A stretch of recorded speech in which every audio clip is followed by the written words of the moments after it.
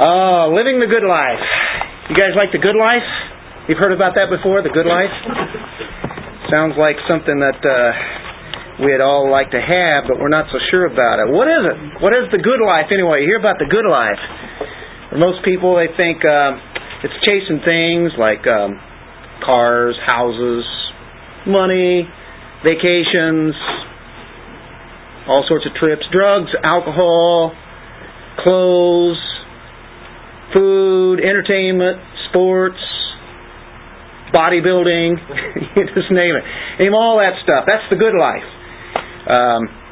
But anyway, it goes on and on. The sad reality, though, to that is that that's not the good life. And you don't necessarily love life like that because it's just good for a few moments or a day or a week. So you have a vacation or what have you. It's like a moment's pleasure. It's just a little bit of a high that falls short of what lasting love of life truly is and goodness. And you might remember the guy in the Old Testament by the name of Solomon. And you think of that guy and you would have thought, well, he lived a good life because he had it all. And we were talking about this Monday night and kind of offshoot on that a little bit. You think of Solomon, he had incredible wealth. Nobody's been as rich as Solomon, probably had as many things to do as this man. He was a believer. But, he had houses, he had chariots, he had horses, he had women, he had land, he had power, he had fame, he had everything. The Queen of Sheba, you remember that she came and visited Solomon and saw all that he had possessed. She was staggered. This is the Queen of Sheba. She was so staggered that as she saw his power and his riches and everything, it says in 2 Chronicles 9:4 that she was breathless. I mean, she got the breath knocked out of her whenever she really realized how much power and wealth and fame and everything that he had just took her breath away. But was he content? No. He wasn't content at all. There, I need one of these. If we need any more, we've got them here. Help yourself. But did he love life? No, he didn't.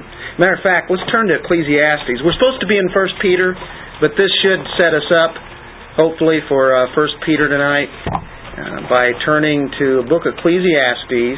Go to chapter 4, verse 2. Psalms, Proverbs, what? Ecclesiastes. And there in chapter 4, this is what Solomon has to say about this. This is amazing. I congratulated the dead who are already dead more than the living who are still living. But better off than both of them is the one who has never existed, who has never seen the evil activity that is done under the sun. Boy, that's upbeat, isn't it? That's sad. He congratulated the dead. He thought it'd be better after all what he had been involved with at that time before he, it's not at the end of the book here yet, but that's the way that he kind of viewed it. Did he love life? Well, Ecclesiastes 2:17 tells us, So I hated life, for the work which had been done under the sun was grievous to me, because everything is futility and striving after wind. Ecclesiastes, the writer here, Solomon's telling us that it was all futile. You're better off dead. Matter of fact, you're better off if you'd never been born. Now, he hated life, and he had everything that he could possibly have had. And he started off with God's wisdom. You remember that. And then anything that he wanted, he could get. And he did. He tried it all. And you'd think, well, that should have pleased him. And it was just passing moments that went through. A man that should have been living the good life. What a great example that would have been. But the thing is all these things are just things. And he says he hates life as a result of that. I think people in our society ought to listen to this wise one, Solomon. He did have it all. If anybody ever had it all, it was him. If he had been living in our day, he would have had a whole fleet of BMWs. I mean, he would have had villas and ranches and magnificent homes, huge bank account that banks probably couldn't even contain all his money. You can imagine all the investments that he would have and such, and all the women that he could ever have. And he says, I hated life. And he was a believer. That's what's amazing. But we as Christians really should love life. First of all, we know where life comes from, don't we? It's all from God. Just the breath that we just took there came from Him. We've been granted a tremendous legacy. I mean, just amazing things of what He has granted us. But how does it become a reality? How does this good life really become a reality as we look at in Scripture? How do we see good days? You ever heard of that? People walk up to you and say, have a good day. We just say that all the time, right? Have a good day. I said it a lot. Have a good day. Good day. What's a good day? I've got a feeling that, as a matter of fact, I'm pretty confident that many of us, maybe all of us, maybe a few of us, I don't know, don't really love the way that we're living or life right now the way that we should. Just doesn't seem right. There are certain elements in your life that you just don't love. Whatever that may be. Maybe a lot of different elements. Matter of fact, there are some who they take their life because they don't have any other answers. So they just take it. And that's how much they hate it. I'm sure Solomon had even probably thought about that. But you can have a lot of good days, but you don't have non-stop good days. You know, there's always a bad day. Anybody ever had a bad day? I was just talking to Vic and Nandor there. What a day they had. Always something that's really odd or strange or catastrophic. Just different things that pop up during the day or at any time of our lives. So I think it's really essential to think about this and realize that as Christians, we can have the good life, the life that is presented in Scripture anyway. I think there's a real important point here. So if Solomon couldn't get it together, can you imagine anybody of the world that does not have any belief in God or anything? They may look like they're having fun or have a lot of money or they can do this and they can do that. But have you ever heard of a rich man who was really happy because of the money that he had? No, he wanted the next $1 million or whatever he could get. You know, he wanted more because they're never content. So to understand that what we're talking about here, when we're thinking about Peter and who he's writing to, he's writing to believers, right? And those guys really had quite the challenges that were in their lives right there at that time. And they were failing to love life in a lot of areas, and as we can do also, not love it.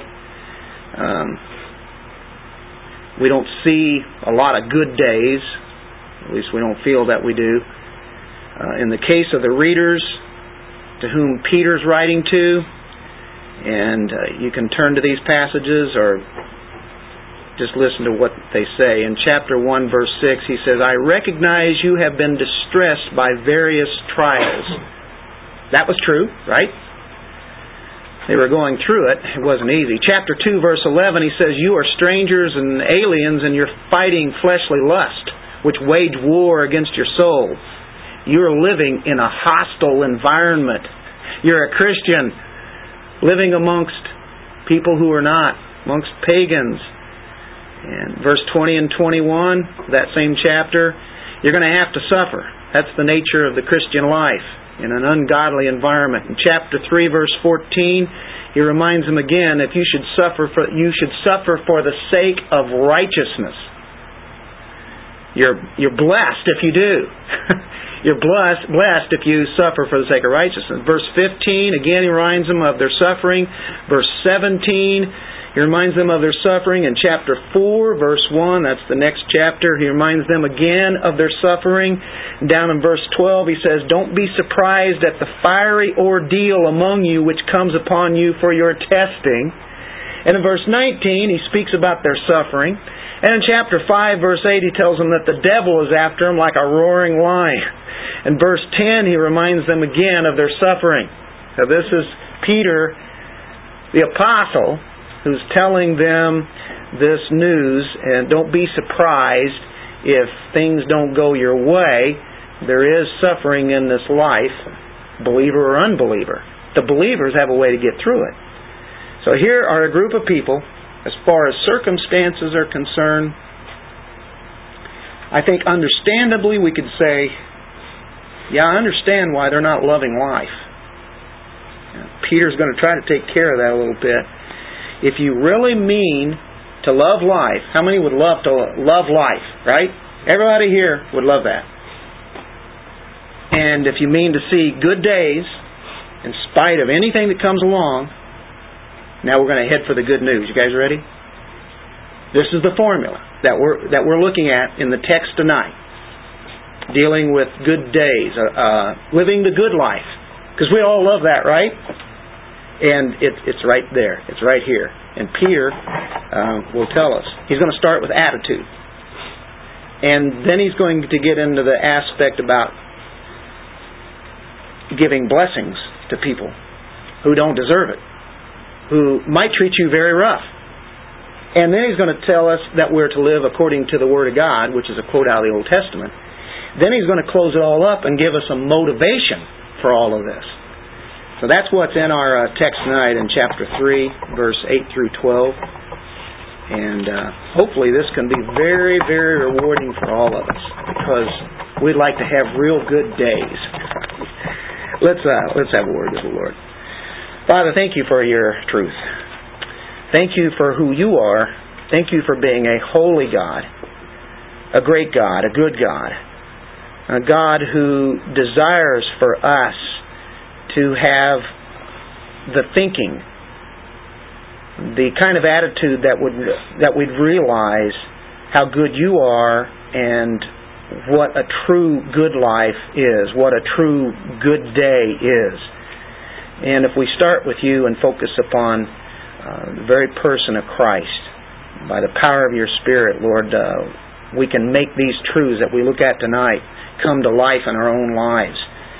And we can start seeing what a real good life is about.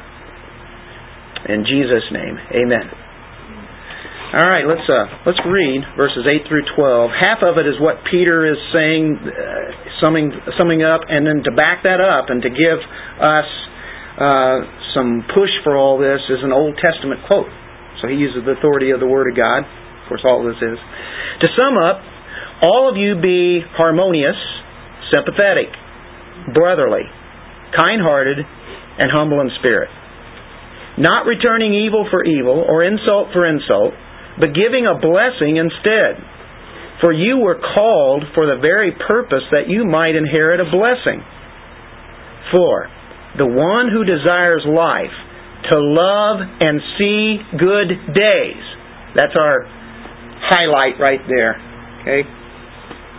Must keep his tongue from evil and his lips from speaking deceit. He must turn away from evil and do good. He must seek peace and pursue it. Why? For the eyes of the Lord are toward the righteous, and his ears attend to their prayer. But the face of the Lord is against those who do evil. All right, attitude. Starts with our attitude. Starts with our thinking.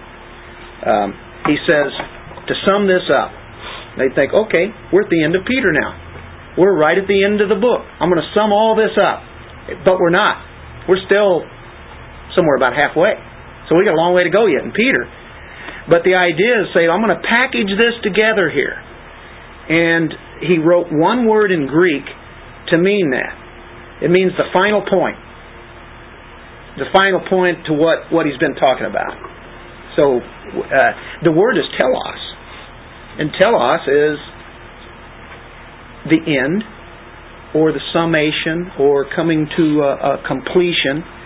But it's not the end of a letter, but it's the end of a current discussion that he's been dealing with that started way back in chapter 2, verse 11.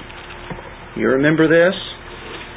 After he told them that you're a chosen race, a royal priesthood, a holy nation, a people for God's own possession, so that you may proclaim the excellencies of Him. We've been called out of darkness into light.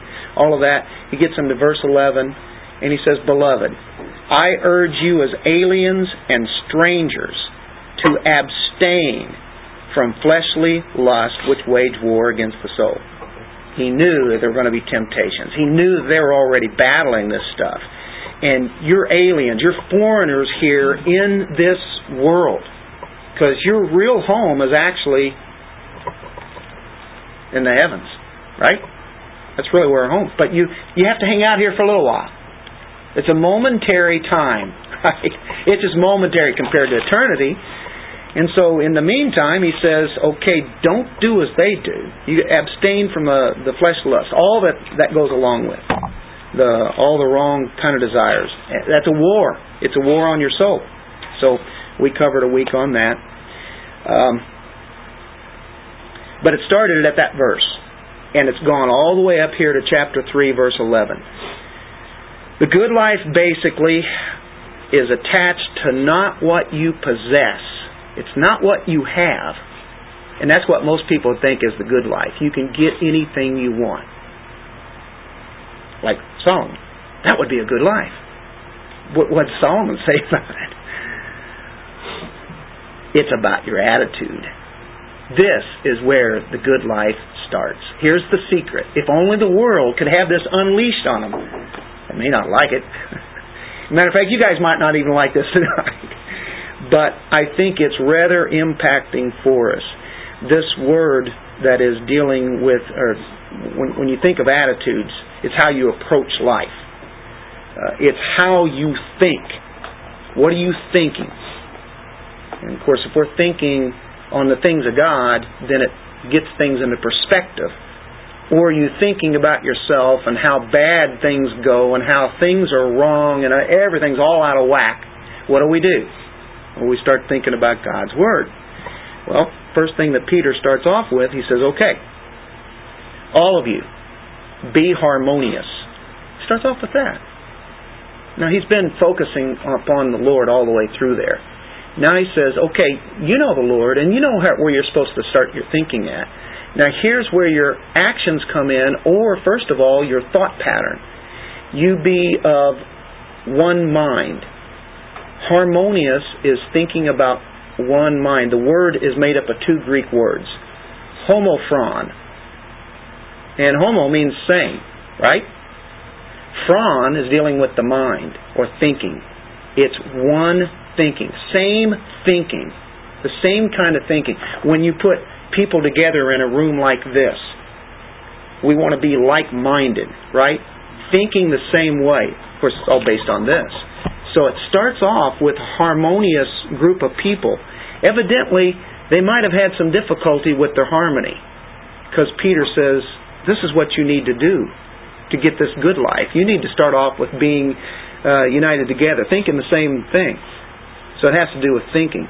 I can think of Philippians chapter 2. It's all over the New Testament, Old Testament alike.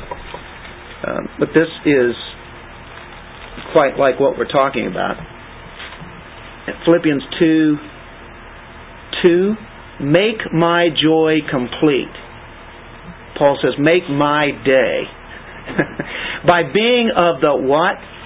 Same mind. Same thing we're talking about. Maintaining the same love, united in spirit, intent on one purpose. So being one, harmonious. Do nothing from selfishness or empty conceit, but with humility of mind. There's that thinking again, that mind. Regard one another as more important than yourselves. Boy, that'll turn the world upside down, won't it? They don't think of that. Do not merely look out for your own personal interest, but also for the interest of others. And then he says, have this attitude in yourselves. And he points them to Christ. And talks about the humility of Christ. So he's talking about humbling self, being harmonious with others, thinking of themselves more highly. So it has to do with thinking. And I think unity is prized in the church. Unity is a big thing among God's people. What's the next word? Sympathetic. Sympathetic. Sum patheas. And I have the Greek words right here because a lot of these words will be something that we're familiar with in the English. That's why I put them there. Not trying to teach new languages here, but it's very helpful. Sum means together with, and patheas is dealing with to even suffer. It's the idea of suffering with. If somebody is hurting, you suffer along with them. That kind of goes along with the harmonious thing. So you want to have a good day, you want to have a good life, be harmonious, be sympathetic towards people. It's the idea of having a fellow feeling. When they're not feeling so good, whatever things might be overcome, and kind of share with them in that. You may be feeling a lot better than they are, but I think it's a good thing whenever we can suffer along with each other. Have the pathos. And that's an English word that comes out of the Greek. Having a fellow feeling with them. I think it's tragic whenever the church starts pulling back and back, so far back from the world that they forget about all the different things that people are going through who are not believers. And the world is going to sin, obviously they are. But the church can turn inwardly and be a subculture that is inward focused to its own self and just more or less just forgets about the world. And we have to remember that they're fallen. Humanity is fallen. We were fallen. And if it weren't for what the Lord has done for us, we'd be in the same place. So we should be marked out like we have a Savior, and the Savior was what? What kind of a high priest was he? A sympathetic high priest. He knew what we went through. Boy, did he ever share the feelings, right? So sharing with others there. So it's going from the inward to the outward here. Harmonious, sympathetic. What's another word? Brotherly. Do some of you have brotherly love? Or just brotherly? Brotherly love. It's the word Philadelphia. There you go. Yeah.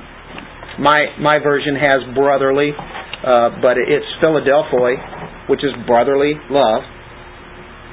And if you go there, you watch a baseball game, you'll see the exact opposite being exhibited there. They used to boo the kids in Philadelphia whenever they would hunt Easter eggs. They boo everybody there, at least they used to.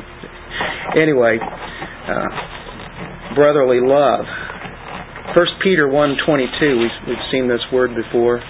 Peter kind of hits on it quite a bit. Since you have, in obedience to the truth, purified your souls for a sincere love of the brethren. There's your Philadelphia. Fervently love one another from the heart. Fervently. So all these things, we have the Spirit of God in us. We have the fruit of the Spirit. But sometimes we don't let that fruit extend out, right? So it extends way beyond. Just remember, Christ is the one who qualifies us to be able to do that, because what does He do? He sheds His love abroad in our hearts. What's another word here? Kind-hearted. And there's a Greek word that deals with tender-heartedness, feeling it in the bowels, deep into the innermost person.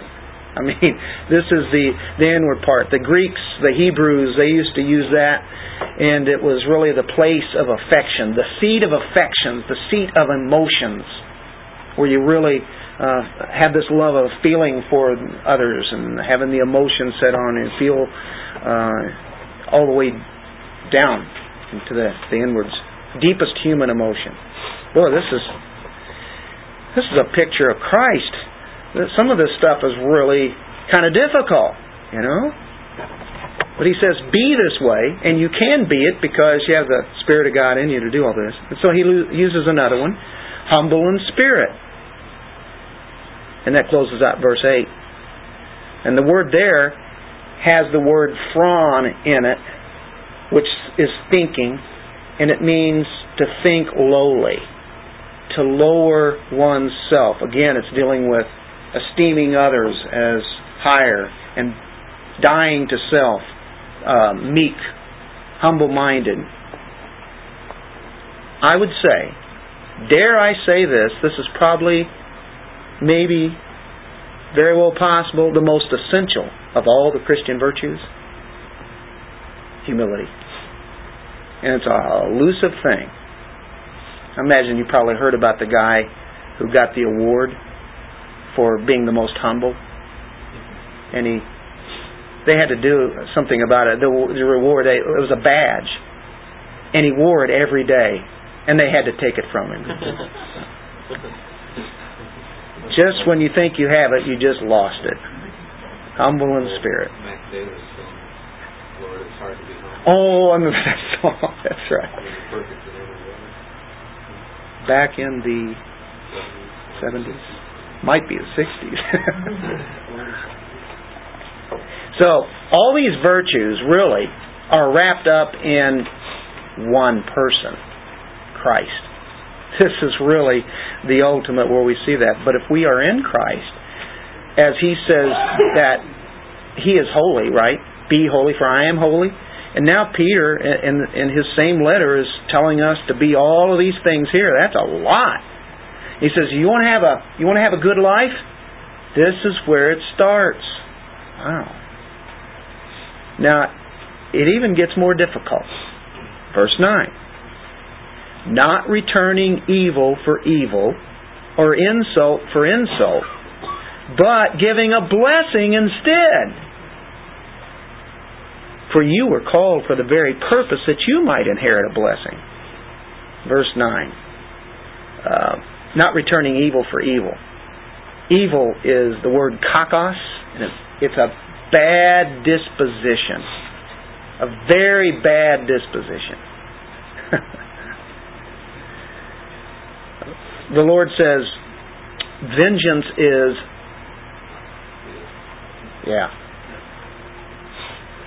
I will repay, says the Lord. You don't have to take that burden of trying to get back at them. I'll take care of it. Don't worry about it. You leave all that equity, all the matters out there that need to be taken care of, you leave that to me. You just keep doing what you're supposed to be doing. And you can go back, go into Proverbs, Book of Wisdom, right? Has a lot to say about this. New Testament does too. It's all over Scripture.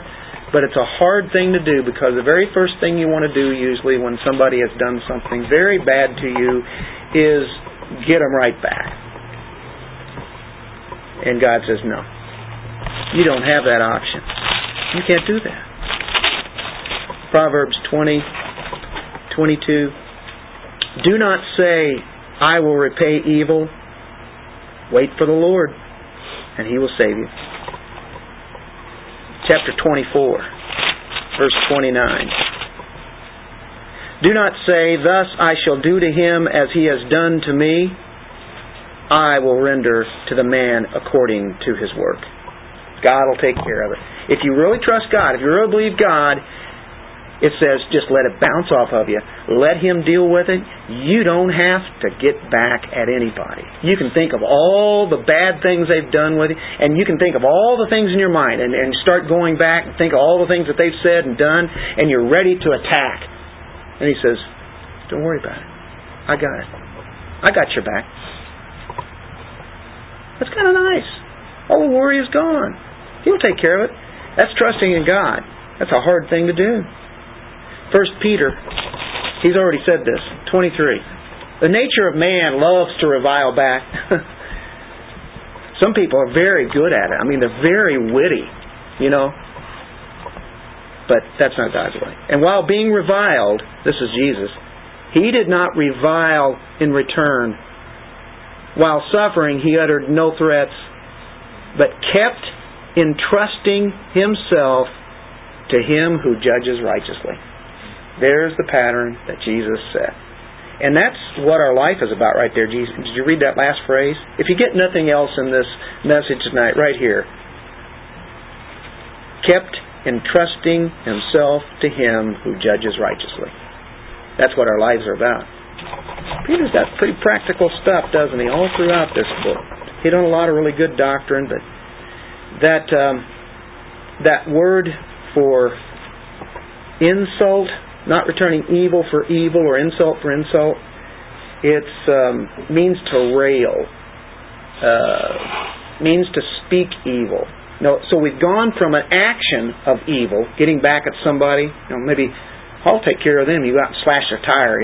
There's an action. Here's a guy right here that'll just rail back at them. So it's dealing with the verbal realm now, dealing with the mouth and what it can do. So the actions and you look back and say, boy, having that attitude is where everything is at. That's where it all starts. An attitude of peace and attitude of sympathy, an attitude of compassion, attitude of love, attitude of humility. Whatever that person did, they need the Lord. Or if they do know the Lord, well, they need to know what His truth is. Lord, do what you're going to do. There are certain people that are really hard to upset. You could just rail at them. You could do all sorts of nasty things at them. And if they're doing these things here and they have an attitude of harmony and sympathy and brotherly love and kind-heartedness and humble in spirit, you know what? It just bounces off. And they really are not... They're kind of concerned maybe for that person, but they don't really take it, how can they say, personally. It's a kind of job of God that can work with them. When people are persecuted, treated unkindly, unjustly, people can be very hostile on them. No vengeance. No hostility back. Not retaliating verbally. We could think of all things to do. We could go back to our former selves and say, why do that? 1 Corinthians, Paul had a lot to say about that because the Corinthians were dealing with this kind of stuff. That was a Corinthian church. Those were the bad guys. It's the same today, isn't it? 1 Corinthians 4:12. And we toil working with our own hands. When we are reviled, what did Paul and the apostles do? We bless. When we are persecuted, we endure.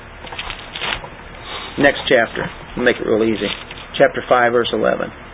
But actually, I wrote to you not to associate with any so-called brother if he is an immoral person, or covetous, or an idolater, or a reviler, or a drunkard, or a swindler. Don't even eat with such a one. Okay. A reviler. That's the one that has the insults. Go to chapter 6, verse 10. Again, same thing. It's talking about the kingdom of heaven. He talks about fornicators, idolaters, adulterers, effeminate, homosexuals, all those people. Thieves, covetous, drunkards, nor revilers. Now he puts them in with the same group as the fornicators and idolaters and the adulterers and the effeminate and the homosexual and the drunkards and the revilers in that same group. If one practices reviling, if that's their lifestyle, or swindlers, they're not going to inherit the kingdom of God. Boy, that's a statement, isn't it? It's in that same batch. So, again, insults. It's not the style of our Lord, is it? He says, okay, I don't want you to be insult. I want you to fill it out with something else. See, God always, whenever He wants to take something from you, He wants to fill in the gap. And to fill in the gap, here's what we do. Eulogeo. Or eulogy. Does that sound a little familiar? Has anybody ever heard a eulogy at a funeral? That means to speak a good word. To give a good word. To say something good about somebody. Give them a blessing. That's the idea. That's the word there. Eulogeo is the word. How do you do that? How do you do this stuff? You've got to be kidding me. This is impossible. Matthew 5:44. Sermon on the Mount. Jesus comes in and upsets everybody with this Sermon on the Mount. And He starts saying things like in 43, you've heard that it was said you shall love your neighbor and hate your enemy. You've heard that. God never told them to hate the enemy. Did say to love your neighbor, but they had added a little more to it and said hate your enemies. But I say to you, the Word of God doesn't change. Love your enemies and pray for those who persecute you. Love them and pray for them. That's the Christ-like way. Wow. Why would we want to do that? Well, so that you may be sons of Father who is in heaven. There's a good one. The Father who is in heaven. Note that phrase. Every time that you read about the Father, you'll notice that a lot of times from here on out, Gospels or wherever, the Father who is in heaven. I think of the great prayer, Our Father who art in heaven. Anyway, quite remarkable. We know about that.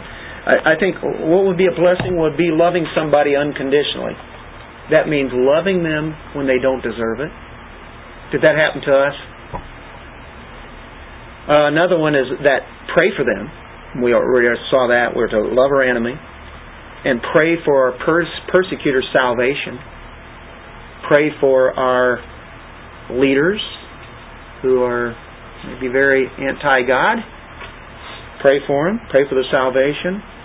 Matter of fact, be thankful for them, because where did they get their lives? Who brought them into this world?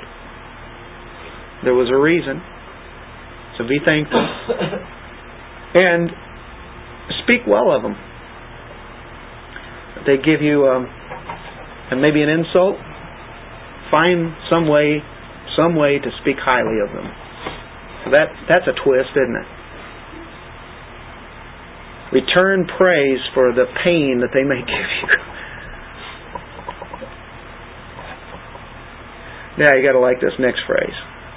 Giving a blessing instead. For you were called for the very purpose that you might inherit a blessing. Boy, everything seems to be opposite. We've already seen in Peter where he says we were called to suffer. Now we're called for this purpose, actually, to inherit a blessing, but also to give a blessing, regardless of what the circumstances. You were called, that's your election to salvation. Your calling, right there. Peter's already talked about election quite frequently. You were called to salvation. It was a free gift, right? You must have done something to earn that, didn't you? No. You hated God. You were enemies. We were dead. He gave us free gift. And He forgave us. It was a gift without merit. Nothing here new, is there? Think about what He did. And He wants us to be like Him.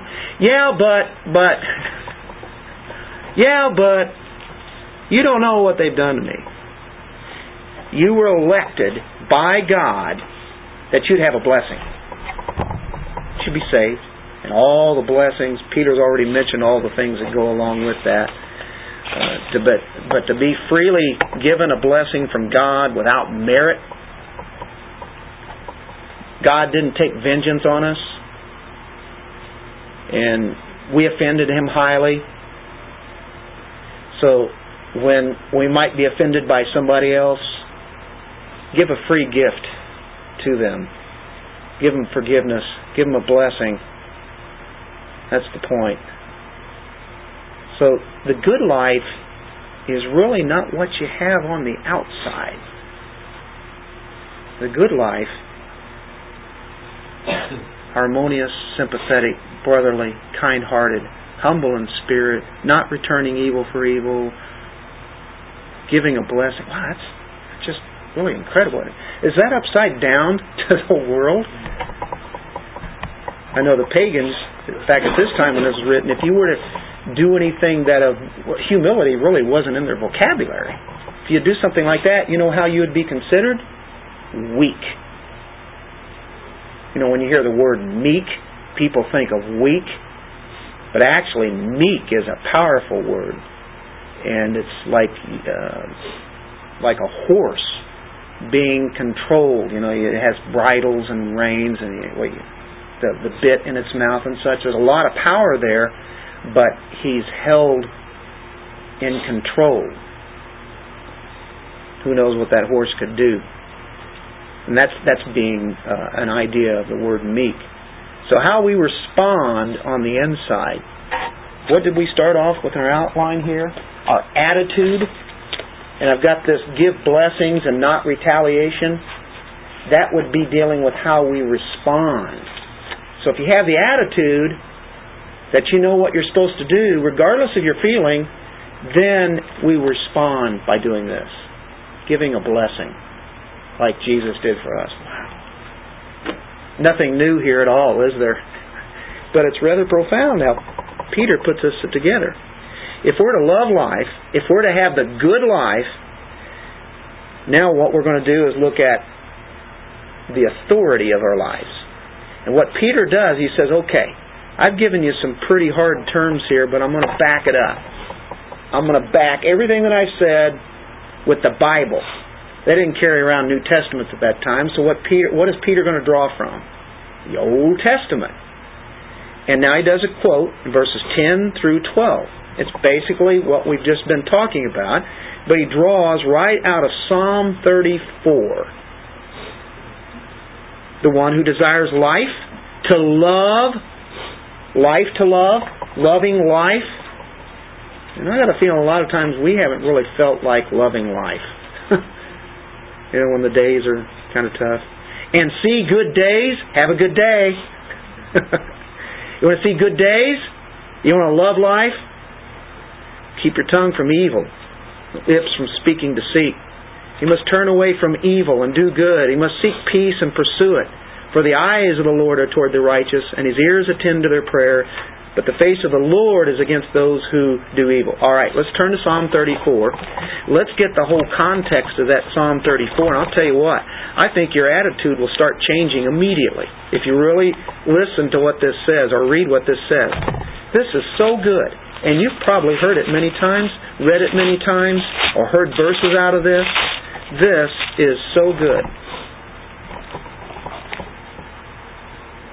Does somebody want to read the whole Psalm, Psalm 34?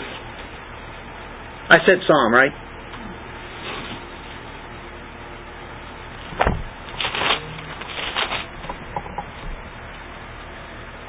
I'll do it. Fire away. Of David, when he came to behave before Abimelech, so that it goes and went away. I will bless the Lord at all times. His praise shall continually be in my mouth. My soul makes its boast in the Lord. Let the humble hear and be glad. Oh, magnify the Lord with me, and let us exalt His name together. I sought the Lord, and He answered me, and delivered me from all my fears.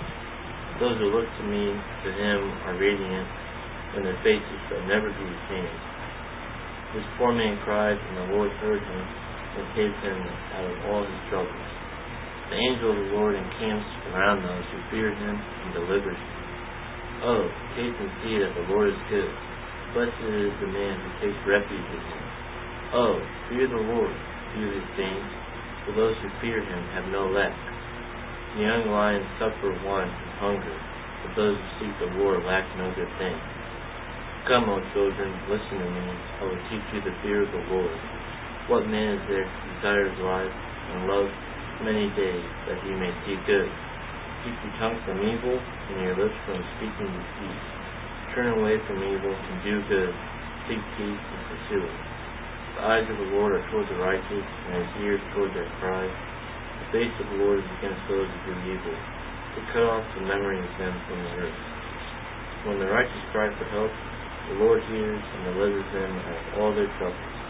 The Lord is near to the brokenhearted and saves the crushed in spirit.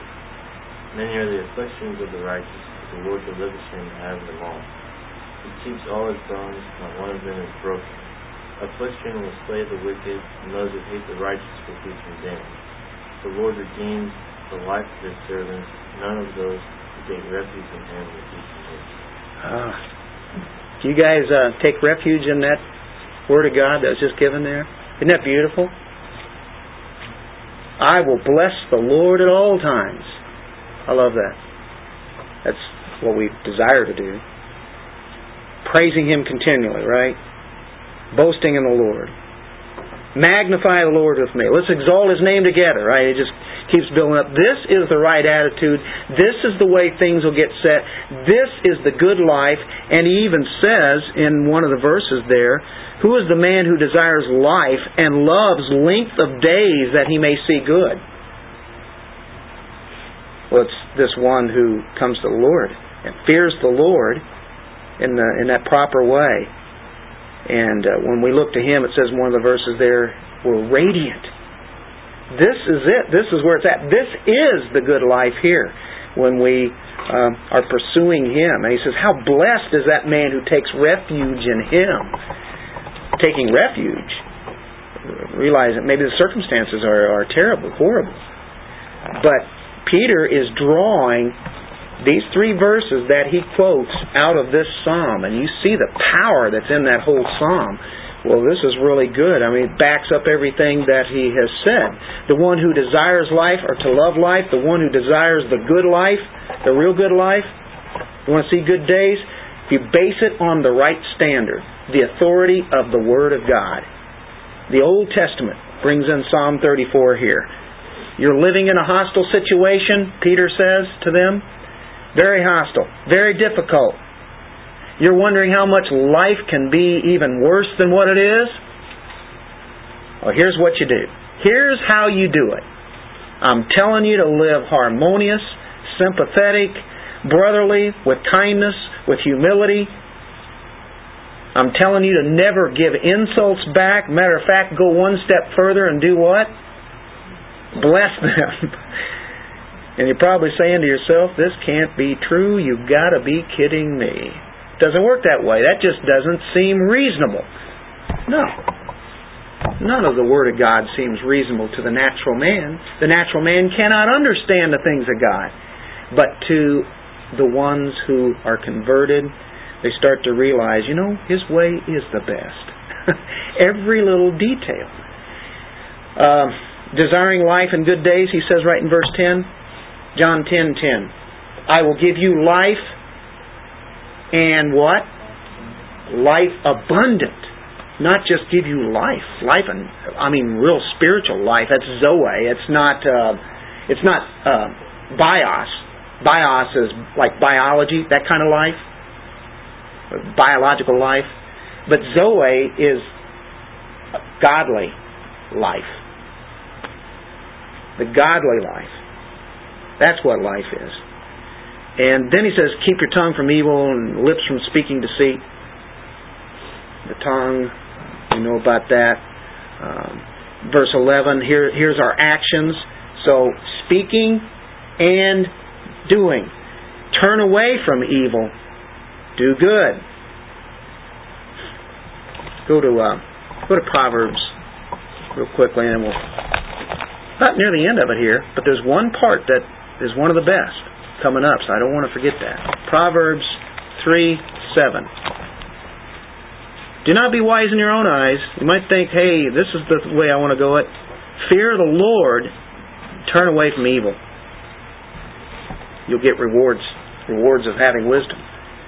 While you're in Proverbs, talking about the tongue there. No. Psalms. Psalm 141:3.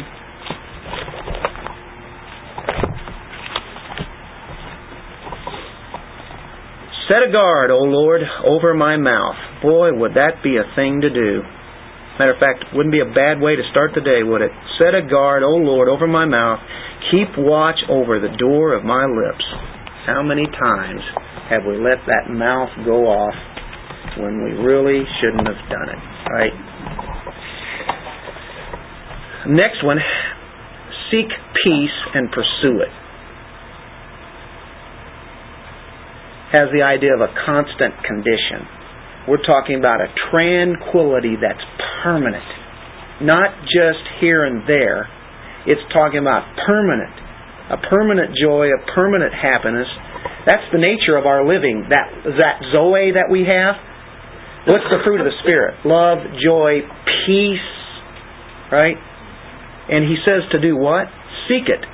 Zeteo. And it's the strongest verb that can be in the Greek language for that. Seeking it out. I mean, truly seeking it hard. Seek peace. And he uses the word pursue it. And that means to hunt.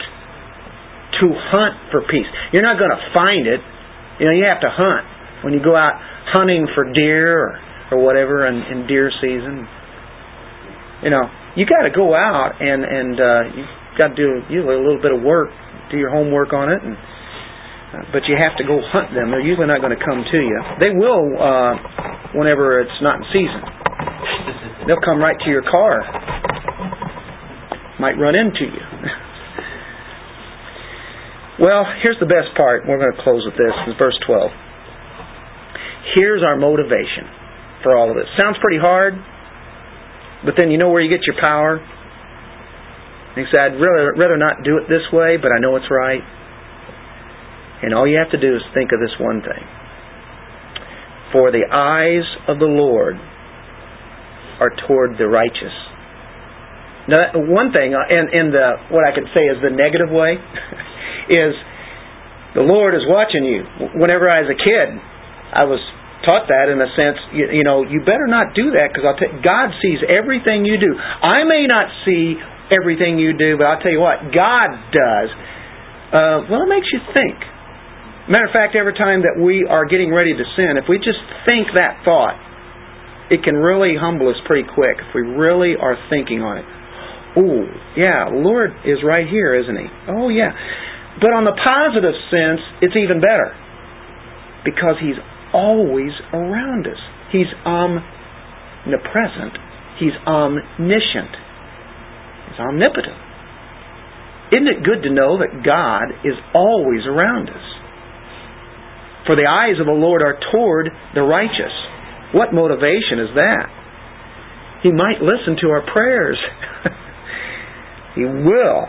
The answer is for the eyes of the Lord are upon the righteous. They're upon us. God watches us. I think there was a song called that. God watches over you. Forget who did that. The word for prayer there, it's kind of interesting. There's different words for prayer.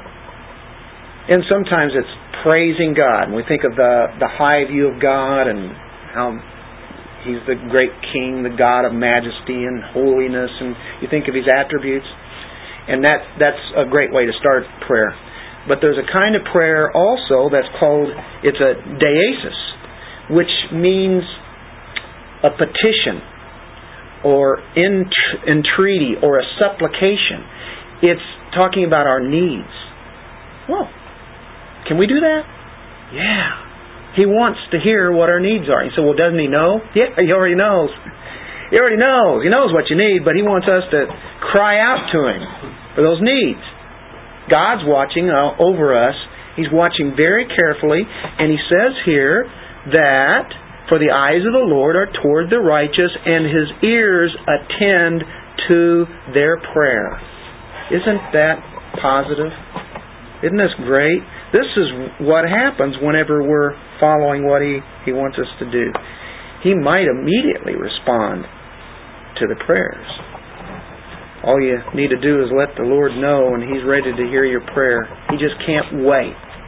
He's there He can't wait. He loves to hear our prayers.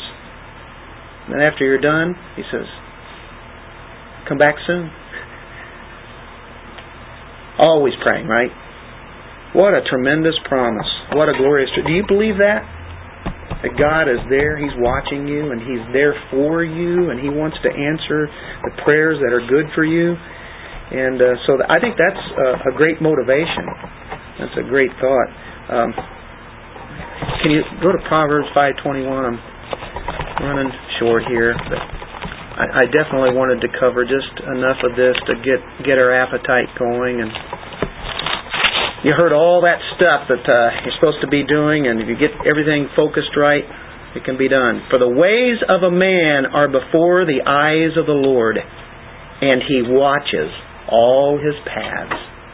He knows it before you even do it or say it or think it. I'm glad that's the kind of God we have. He does have things in control. Look at Proverbs 15:3. That's good news. The eyes of the Lord are in every place, watching the evil and the good. He sees it all. He knows it all. Zechariah chapter 4, verse 10. Back near the end of the Old Testament.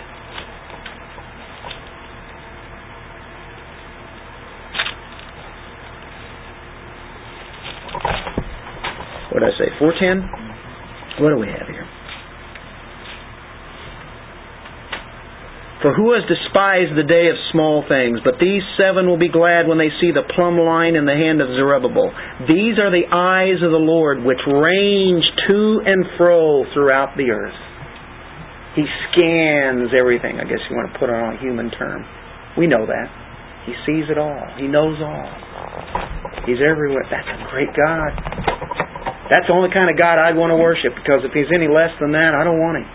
I want a God who's in complete control, even when it doesn't seem like it. And He closes it out. He gives the negative aspect. The eyes of the Lord are toward the righteous, and His ears attend to their prayer.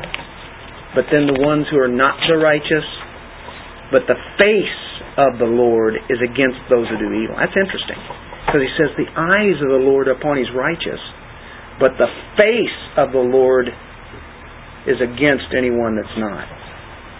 That's like the visage of anger that He has. Turn back to Genesis 19:13 real quick. Sodom and Gomorrah, remember that? Abraham, Lot, that whole ordeal. 19:13 of Genesis. For we are about to destroy this place, because their outcry has become so great before the Lord that the Lord has sent us to destroy it. That's the idea. He was destroying it. I mean, he saw and He knew what was going on there. When God becomes angry, I don't think we want to experience any of His anger, do we? His wrath. One last verse, why not in Revelation, right? That's the closing book. I promise this is the last text. Revelation 6. I think this tells it, though. This tells it all. 6:16. You've probably heard this many times. And they said to the mountains and to the rocks, fall on us and hide us from the presence of Him who sits on the throne and from the wrath of the Lamb.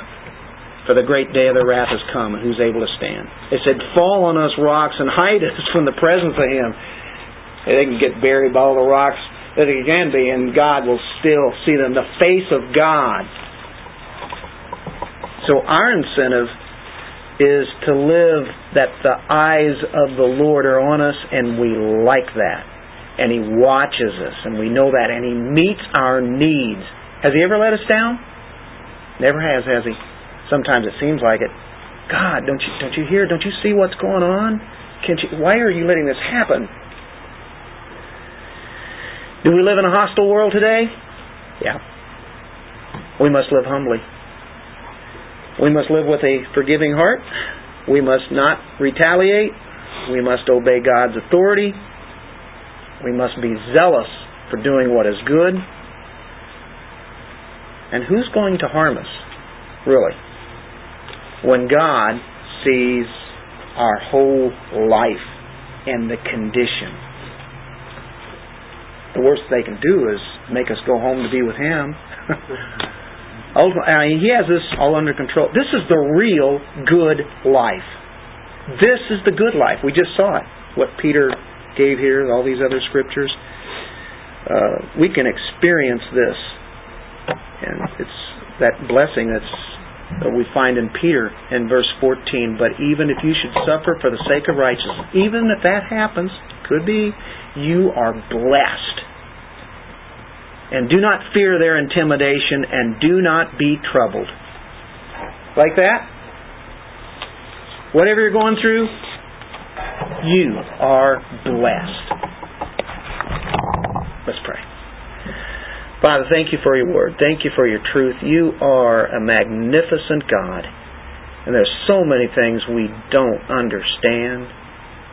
And you are a God that is far above this earth. You are the Father in heaven. And you have this totally in control. You made it.